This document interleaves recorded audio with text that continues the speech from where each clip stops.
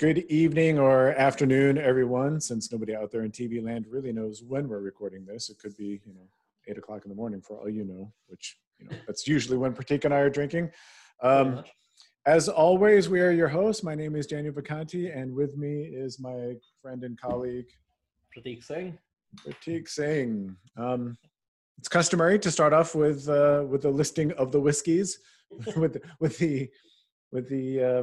what is the Festivus? The airing of grievances, right? So we're going to be doing the airing of whiskeys. Do you want to go first? Yep. I'm back to the Glendronach at 7 sherry cask, 57.9%. It is so pretty. Assuming we have a way of leaving comments, please, everyone, please leave comments on the dearth of whiskeys that Pratik has. I think we've only done, 6 episodes, maybe 7 episodes, and this is already your second or third repeat? That's my second repeat. That's my second repeat. Yeah. For shame, for shame. Having said that, I'm not sure. Limiting my whiskeys in progress. Yeah, whatever.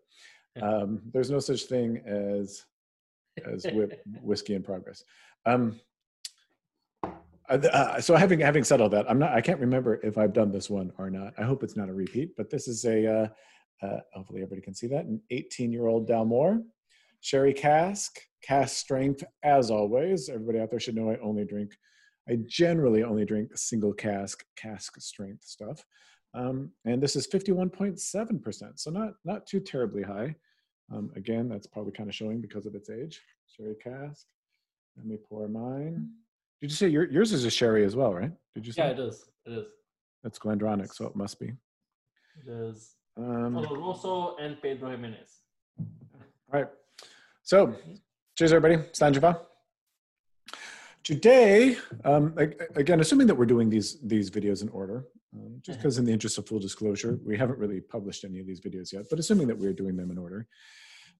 As we mentioned in the last video, this video is going to be more about ideas around how to prioritize value, prioritize by value, and economic frameworks for discovering value, et cetera, et cetera, et cetera, specifically something called cost of delay. So I think what we're going to do is we're going to talk a little bit about what cost of delay is, because there's a lot of misinformation out there. A lot of people say cost of delay, but I'm not sure that they really, they don't really mean what they think that they mean when it comes to cost of delay. So we'll get into what hopefully a fairly rigorous definition of cost of delay, how you can use cost of delay to help understand value or optimizing or maximizing value, and some pitfalls that you might run into. That will set us up for a couple of other presentations that we have, or videos that we have coming up. So anything you'd like to say before because I'm going to be doing a lot of talking here to start us off. So Pratik, this is going to be your chance to get a word in edgewise for the next 10 or 15 minutes or so. Do you have anything? Now or for the next 15 minutes, hold your piece. Mm-hmm. Yeah, no, I do have to say it is very pervasive. The cost of delay has caught on really quickly in the Agile community. So it just does seem like everyone's picked it up, and I will say it might be better than some of the things people were doing before, but I'll leave the rest of it to you. Okay, so I am going to, if I can, share my screen, and I'm going to ask you, Pratik, to let me know if we are good. Is this showing up okay? All right. So we brought visual aids this time. So I just want to talk through a little of this, because it really does help if you kind of see this more visually than us just sitting here waving our hands like we normally do. By the way, was that Farticus in the background that was barking? Is that where you're muted? It was. I tried to mute it, but So hold on. It's going a little crazy. All right. Okay, so what is cost of delay? Well, and just again, so everybody knows this. What I'm about to run through is how I understand it based on listening to Don Reinertsen. I've read a lot of Don Reinertsen's stuff. I've watched a lot of his videos. Don is the Don of this stuff. So if you haven't heard of Don Reinertsen and you're researching cost of delay, you've kind of missed the boat, because you really need to go read his stuff. He is the man when it comes to understanding cost of delay. So I'm going to try and do my best Don Reinertsen interpretation here. So with apologies to Don for whatever I've screwed up. So the way the cost of delay is calculated is you're going to start with something that's called a lifetime profits curve. And the way that is calculated is, let's say that given, and I can't remember how these animations go, but let's say given a specific date, let's say we have a project or a product or whatever that we're working on. And let's say that it can be released by a specific date. In this example, we'll say January 1st. Let's say it's released on January 1st. Well, the way that you calculate this lifetime profit curve is, if the product is deleted on January 1st, we go and we calculate, we say, hey, over the lifetime of this product, if it's released on January 1st, over the lifetime of that product, how much profit is it going to make?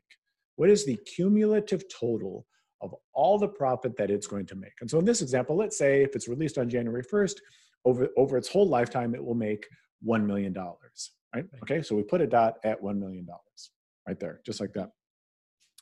And then you just do that same calculation for each subsequent day or each subsequent week or each subsequent time period that it could be released. You do that same calculation. So, for example, let's say, well, if instead of being released on January 1st, it's released on February 1st. And, the idea being here that if it's released a month later, that means obviously there's less time for it to make money over its lifetime. So chances are its lifetime profits will go down. And so now if it's released on February 1st, instead of making $1 million over its lifetime, it might make $900,000 over its lifetime, right? That makes sense. And so that's what you do is, for an arbitrary number of dates out into the future, you just kind of figure if a project or a product is released on this particular date, what might its lifetime profits be? And then you can draw a curve. And generally speaking, most products will look something like this. Will be kind of this kind of reverse S curve type of thing, lifetime profits curve. Right? By the way, this is no joke. This is how you're supposed to calculate cost of delay. However, this curve right here, it is important to note that this curve right here is not cost of delay. It is a lifetime profits curve. Be very, very clear. This is a lifetime profit curve. This is not cost of delay. But we can take this curve and we can calculate a cost of delay off of that. And the way that you do that is, everybody knows the old adage that time is money, right? Hopefully everybody knows that time is money, which also means that a change in time would equal a change in money. But for you engineers out there, this equation should seem fairly wonky to you. And that is because the units don't balance. We are taught as engineers to do something called dimensional analysis. And we know that we have to look, whenever there's an equation, we have to look and make sure that the units are the same thing. Otherwise, we end up slamming a Mars rover into the side of a planet, right? Mm-hmm. So units of time do not equal units of money, which means that we're missing some term in here. And that term is a partial derivative. I've only had one sip. One sip. On camera. On camera. The partial derivative of money with respect to time. Now, what does that mean in terms of our graph? Well, in terms of our graph, this partial derivative is going to be that term right there that I just showed you, is the very definition, is the kind of mathematical, rigorous definition of what cost of delay is. Pictorially, it is the instantaneous, if you will, the instantaneous change in money over time at any given point along this graph. That's literally what cost of delay is, right? So all of you out there might be thinking, how the heck do I calculate this thing? And that is exactly what Pratik and I think. Good luck. I don't know. Don definitely does have some ideas in terms of how to do this. For us mere mortals, I don't know. I'm at a loss. Good luck. Like I said, go read up on Don. Have at it. But this is, when we say cost of delay, this is specifically what we mean. And the reason this is important, because what Pratik and I are going to talk about here in a second, is it's very, very dependent on this exact definition. Now, so that's the bad news. The good news is you don't really need to know this math, right? You just really don't. There's a much better way, I think, a much better way of thinking about cost of delay. And that is just in terms of a high level definition. And Don Reinertsen gives us a couple of these definitions, right? So you can think of cost of delay just in words.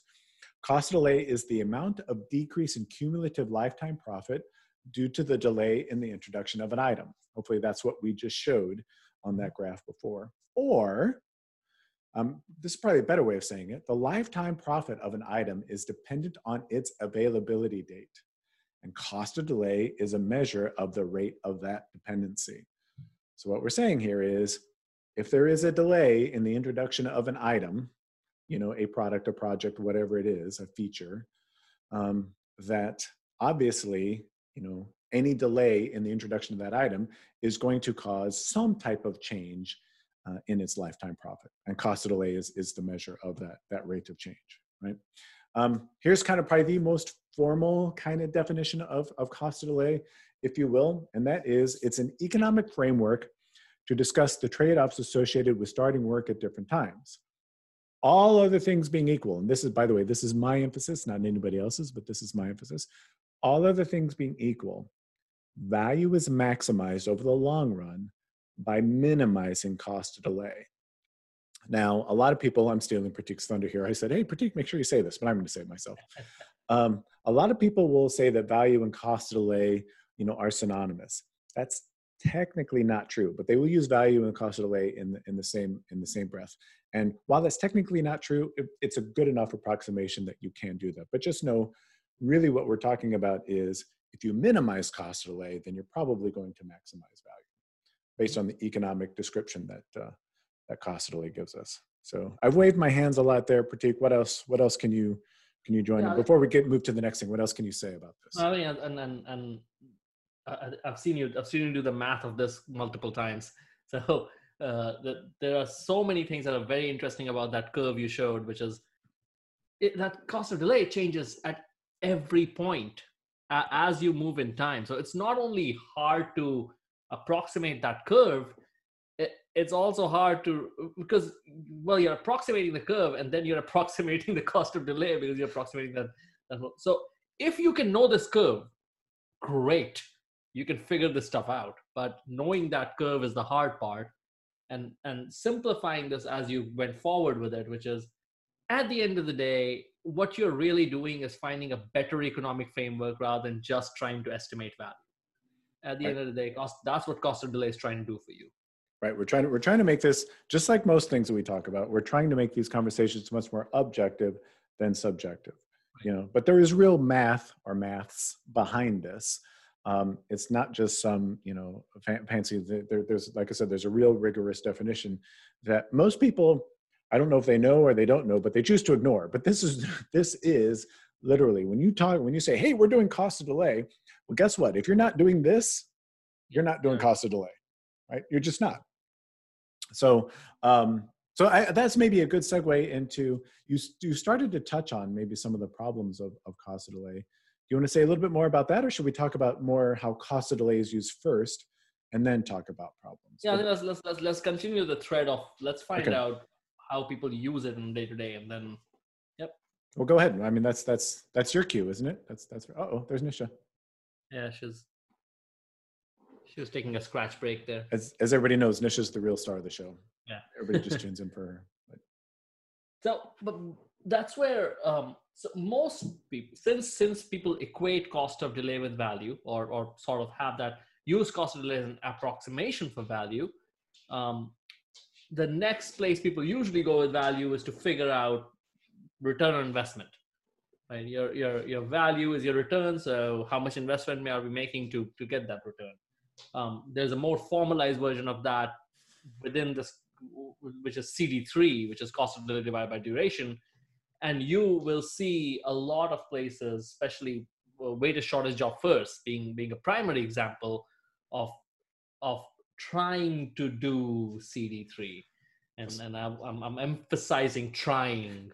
All right, so let's unpack that statement again, because Pratik, for those of you who are familiar with our show, Pratik loves to shove about 20 minutes worth of Free content. video into 2 minutes and 18 seconds of talk. So let's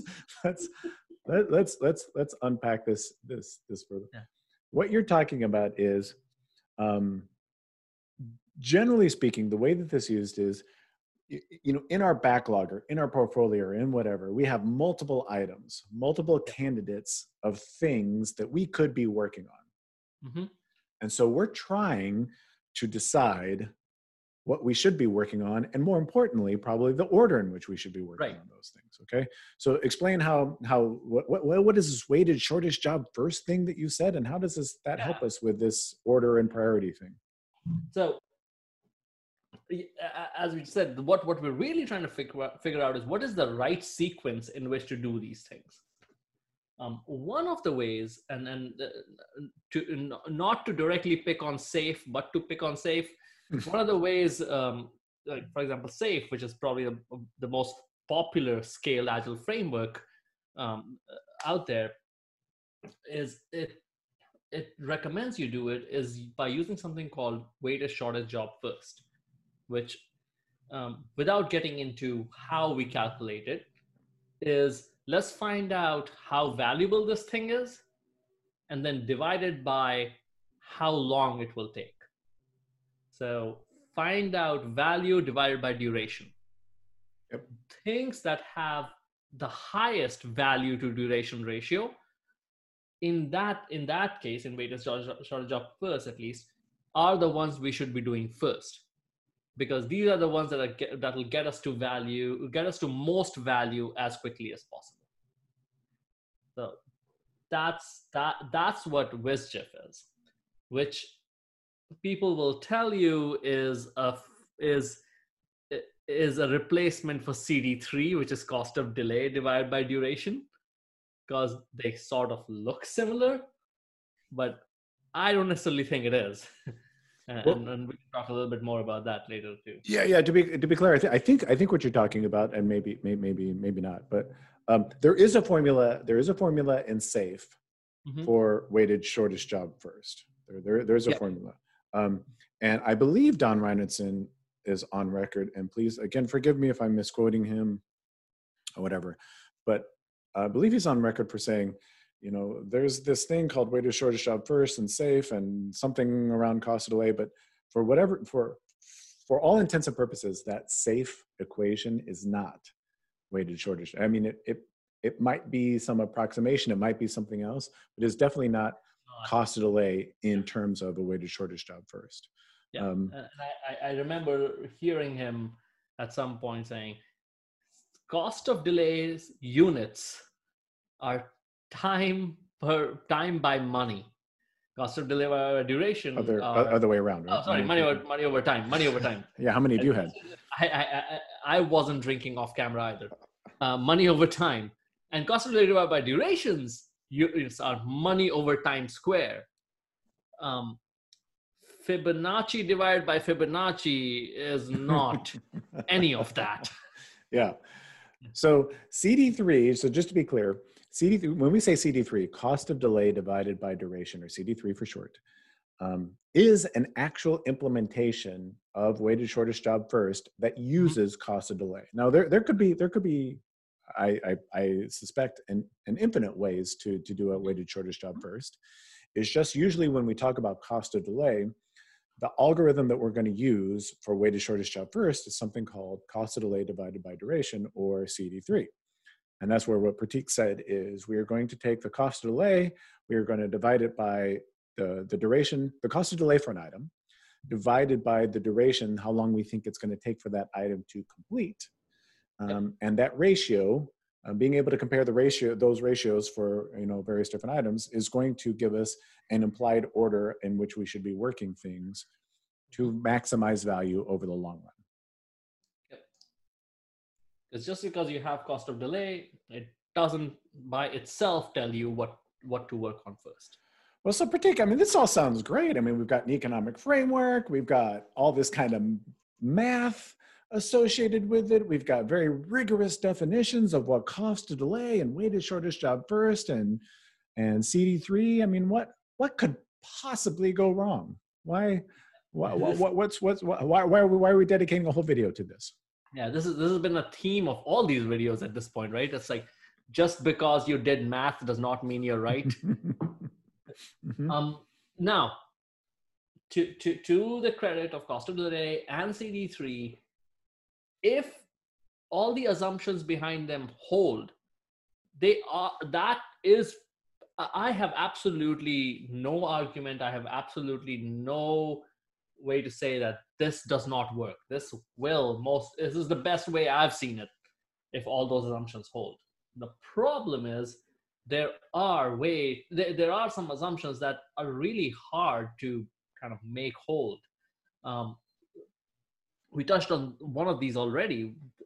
Exactly figuring out what that curve looks like is hard, because what we're really saying by saying we know exactly what that curve looks like is that value of any feature, product, project, whatever you want to call it, is deterministic.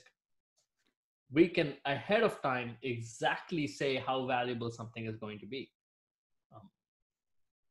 I haven't seen much of that.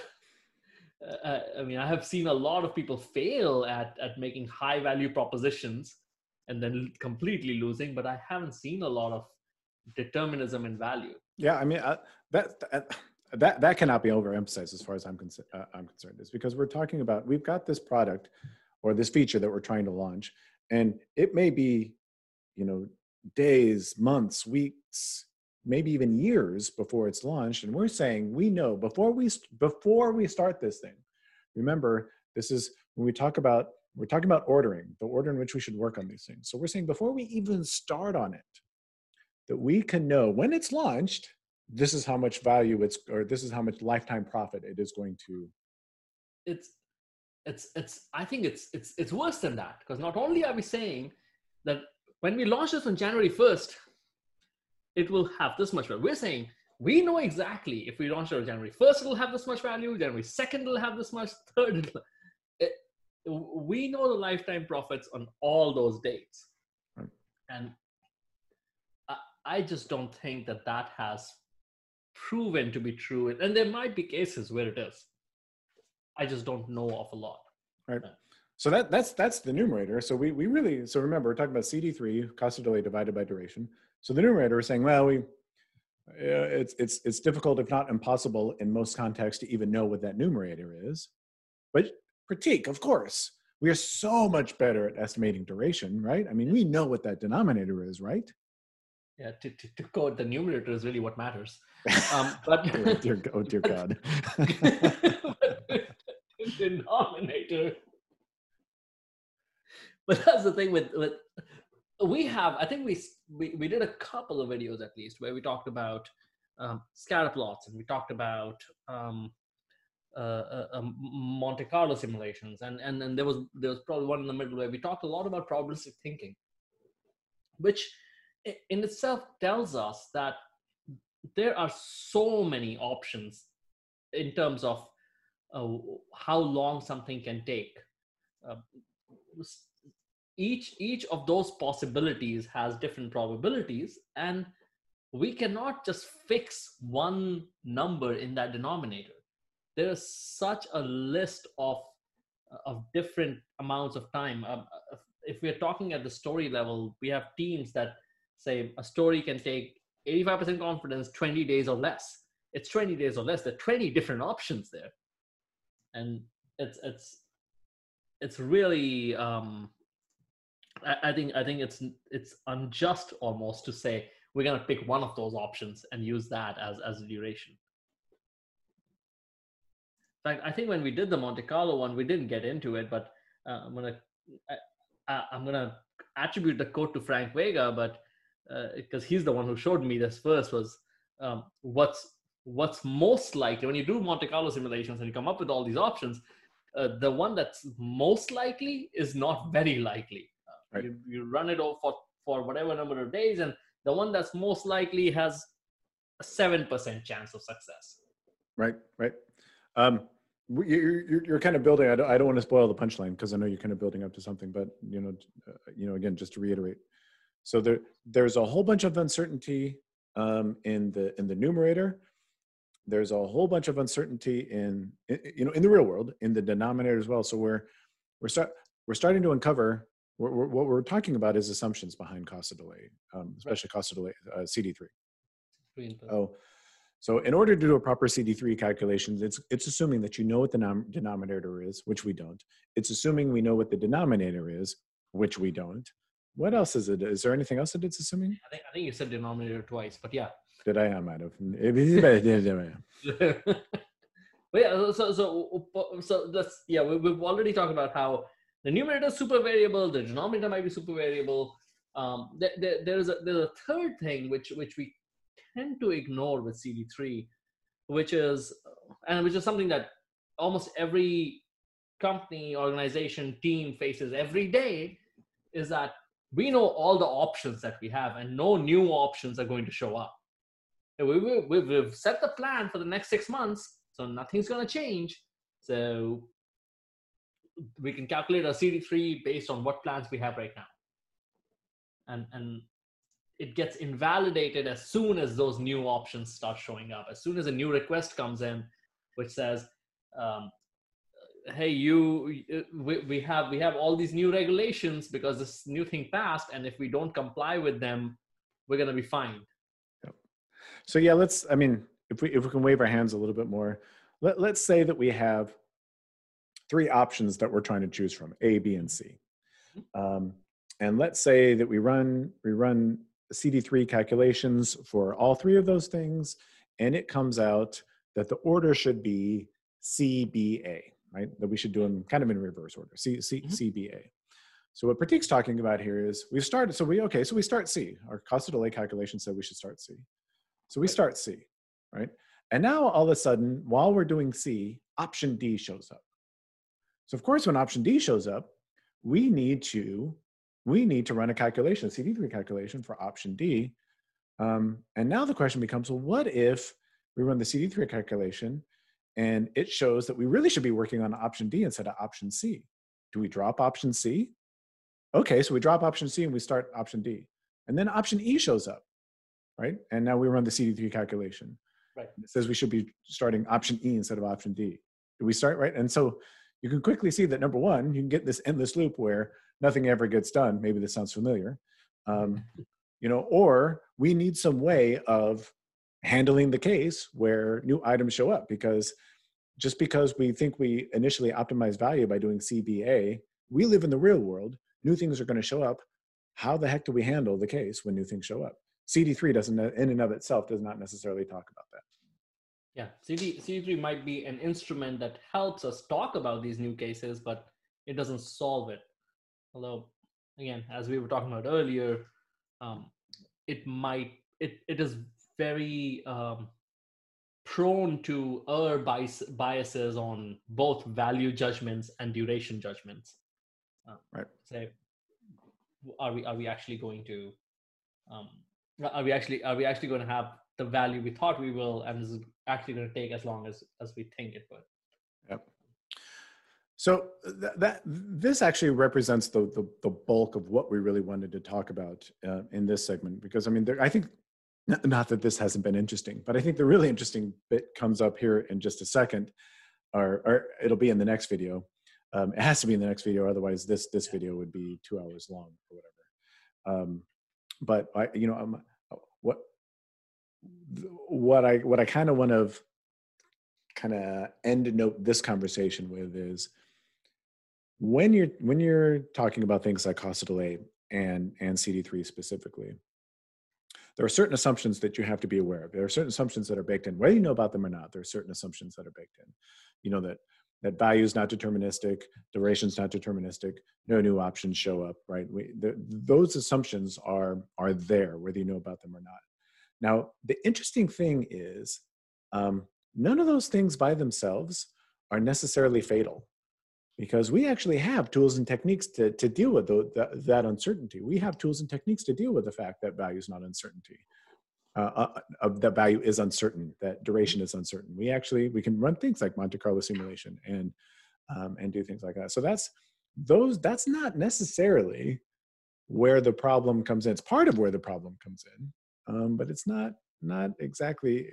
So don't think that just because we're saying you don't meet these assumptions that you can't use CD3. That's not necessarily what we're saying, but you're going to have to wait till the next video to see what we are exactly saying.